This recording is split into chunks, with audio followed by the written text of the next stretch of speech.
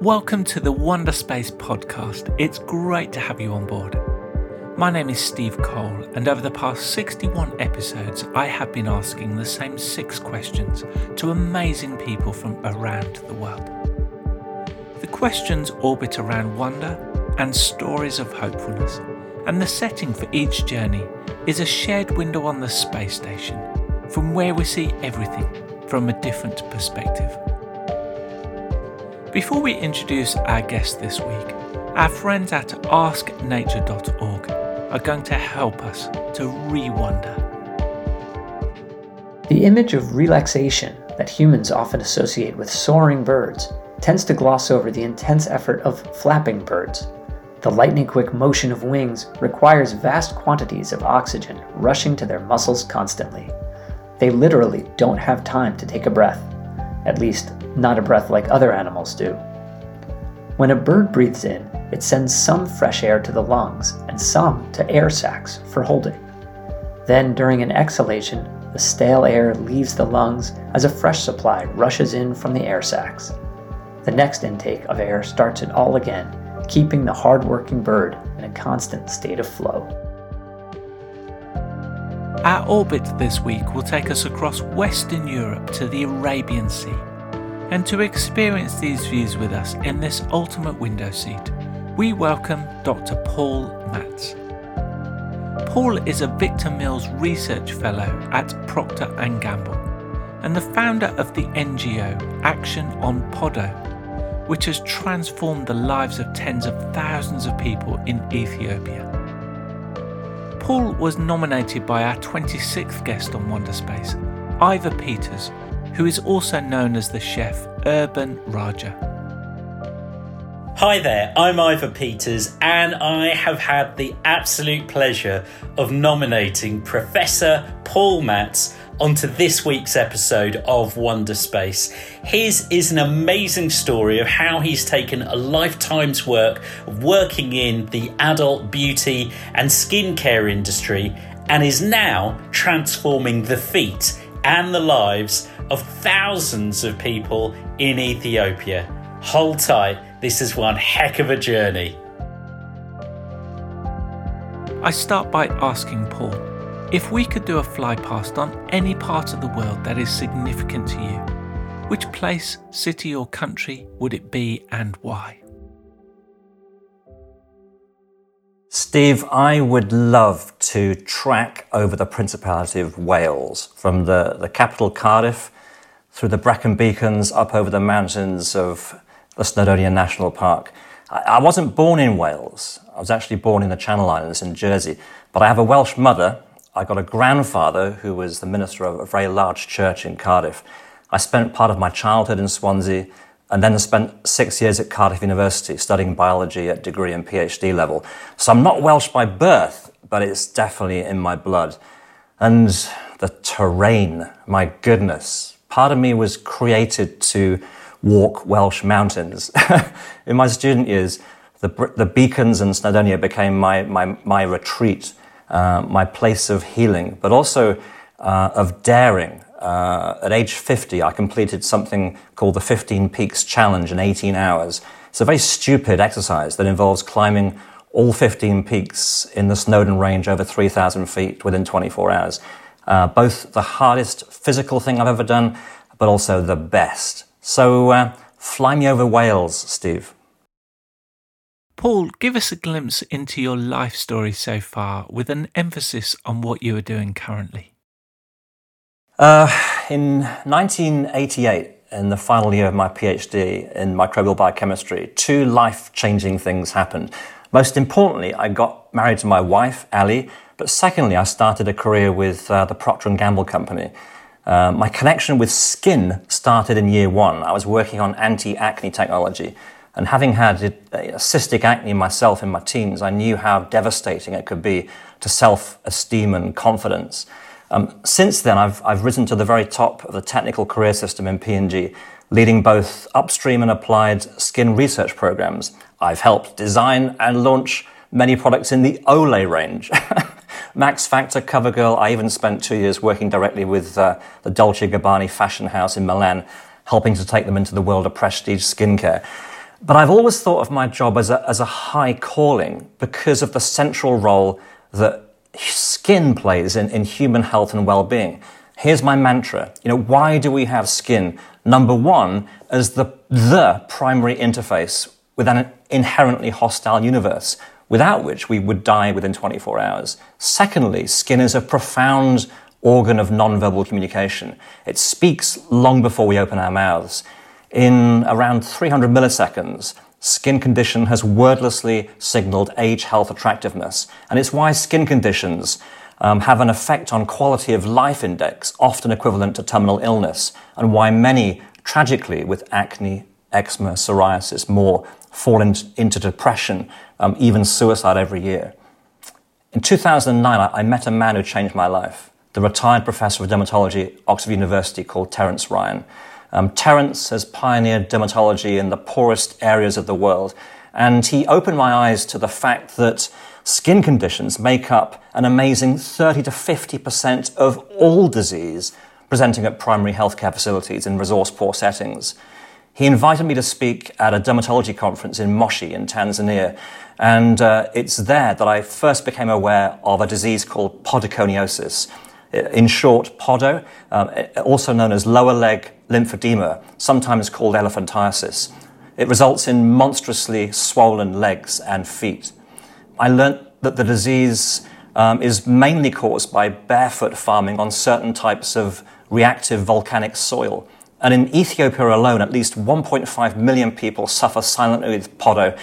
And so in my spare time, I traveled there to measure the skin of those with and without podo, and showed that tragically, the disease starts with dry skin on the feet. It simply cracks and splits, allowing soil in and starting the chain reaction of disease. And I also totally fell in love with the people, and my heart broke for those with podo who were and are rejected, ostracized, stigmatized because of their appearance.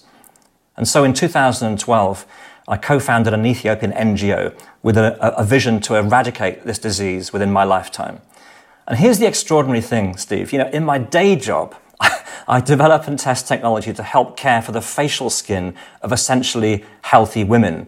But if I take exactly the same simple approaches I use there to treat podo, literally washing with water, soap, the use of petrolatum as a simple moisturizer, I can heal the skin on patients' feet, stop the ingress of soil, such that huge legs return slowly to normal over 6 months to a year.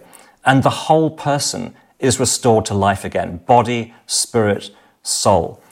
And so since 2012, we've treated around 37,000 podo patients in southern Ethiopia, started 7 small shoe factories staffed by young recovered podo patients who've made over 7,000 pairs of custom oversized boots for patients with very large feet. We've partnered with Tom's Shoes to give away over 760,000 pairs of shoes to school children to help prevent podo. It's been both the hardest but also the best thing I've ever done. Where on earth is your place of reset or recharge? In 2012, my wife and I bought a rundown, traditional whitewashed cottage built in 1789 in the village of Tobermory on the island of Mull, one of the Inner Hebrides Islands off the west coast of Scotland. We spent 5 years restoring it in our spare time, and all I can say is that this place, it heals me. I remember conversations with people at the time that went something like, "So, Paul, Mull, that's like really far away, isn't it? That's like far from London." It's like, yeah. And it's like really remote. It's like, yeah. And it's really quiet, yeah. It's like, absolutely. I remember thinking to myself, we bought this place for all the reasons that you never would. And honestly, every mile we drive from London to Oban to get the ferry across is cathartic. I literally feel stress and worry and pain melt away. The island's at 58 degrees north by latitude, so really short days in the winter, endless days in the summer, but it's got the most amazing light, magical, diffuse, almost touchable. We love the house, but we spend equal time in the island. We walk, we run, we climb, we dive. We just be. What wonder of the natural world excites you the most? In my 20s, Ali and I learned how to scuba dive in cold water conditions. And since then, we've dived all around the UK coast, but also in many other parts of the world. But I tell you, it is the cold, green, clear, life-rich water around the UK that continues to capture my heart. Many, I think, have the impression that our seas are murky and polluted and fished out. Well, maybe it's easy to think that, sitting on a British beach, reading the latest depressing news.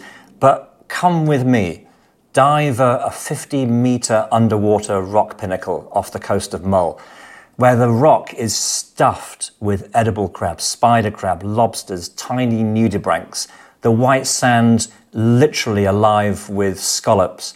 And I look up into a kaleidoscope of shifting green light and down into inky blackness.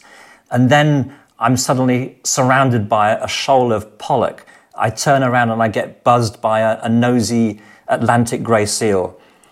About 70% of Earth's surface is covered by ocean. It holds 95% of all the Earth's water. And this human alien environment, which modern scuba technology allows me to survive in, it fills me with wonder every time I enter it. I'm able to move within it in this 3D environment like a native creature, in all directions, emerging unscathed, but with a heart that's very full. Paul, what is your story of hopefulness that's not your own? About a person, business or non-profit who are doing amazing things for the world? In 2014, I shared a conference stage with the amazing James Partridge, the founder of Changing Faces, the world's foremost charity championing the cause of those who look different. James himself suffered horrendous burns to his face and upper body in a car accident in his teens. And I listened to James share that those with visible differences from trauma, from congenital disorders, from skin disease, are often amongst the most vulnerable in our society, facing a daily grind of exclusion, harassment and challenge in all areas of their lives, from struggling to find meaningful employment to relationships. He said that 1 in 3 share that they feel depressed, sad, anxious, even suicidal as the result of their disfigurement. Outside the NHS, Changing Faces currently provides the UK's only free counselling and well-being service for children, young people, adults with skin disease who need appearance-related mental health and well-being support. James died in 2020, but his legacy lives on in Changing Faces. I was so thrilled to see the amazing Katie Piper, who was attacked and disfigured with acid in 2008, and who's been a wonderful champion and ambassador for Changing Faces, receive a richly deserved OBE recently for her work in helping those with visible differences through the Katie Piper Foundation. Definitely one of my personal heroes.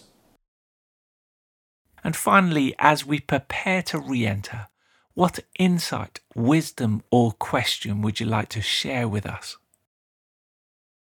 What an interesting question, Steve. Since I was a teenager, I've always had a sense of my own mortality and the transience of life. And there's not many days when at some point I don't say, life is short, either to myself or to others. It's like I can hear you thinking, hang on, this is wonder space. This all sounds a bit morbid. Well, sure, this can descend quickly into nihilism, but it's kept me focused on squeezing the last drops out of every flipping day. I'm not sure I'm always the easiest person to be around in that respect. My wife regularly says, will you just relax, Paul? But for me, a day full of focus is my relaxation. And I found that focus has seasons. And as I approach 60 and look at this last season of my life, I would never have predicted that I would have found a whole new focus, discovered a large part of why I'm on planet Earth so relatively late in my life. I could never have predicted that the technical, organizational, managerial skills I learnt in a corporate environment could be so easily seamlessly reapplied to helping marginalized, ostracized people in resource-poor settings through a relatively simple sidestep and reframing of my skill set and life calling. And I'm genuinely humble in my wonder at what has happened. So, Steve, if you're asking me what insight or wisdom I'd pass on as we re-enter Earth's atmosphere, I would say, just take a step back, look inside at the accumulated skills and abilities you've amassed across your life, but then look outward at this big old world of ours, and in a totally unforced, organic, natural way, see if there's any means by which you can reapply yourself, all of who you are, to help those for whom you and your talent is the answer. To find out more about the work in Ethiopia, go to actiononpodo.com. Paul also referred to the amazing work of Changing Faces and the Katie Piper Foundation, which you can find at changingfaces.org.uk and katiepiperfoundation.org.uk. To engage with the previous 62 Wonder Space episodes, go to our website, ourwonder.space. I want to thank Dr. Paul Matz for joining us on Wonder Space, and I hope you can join us next week for more wonders and stories of hopefulness.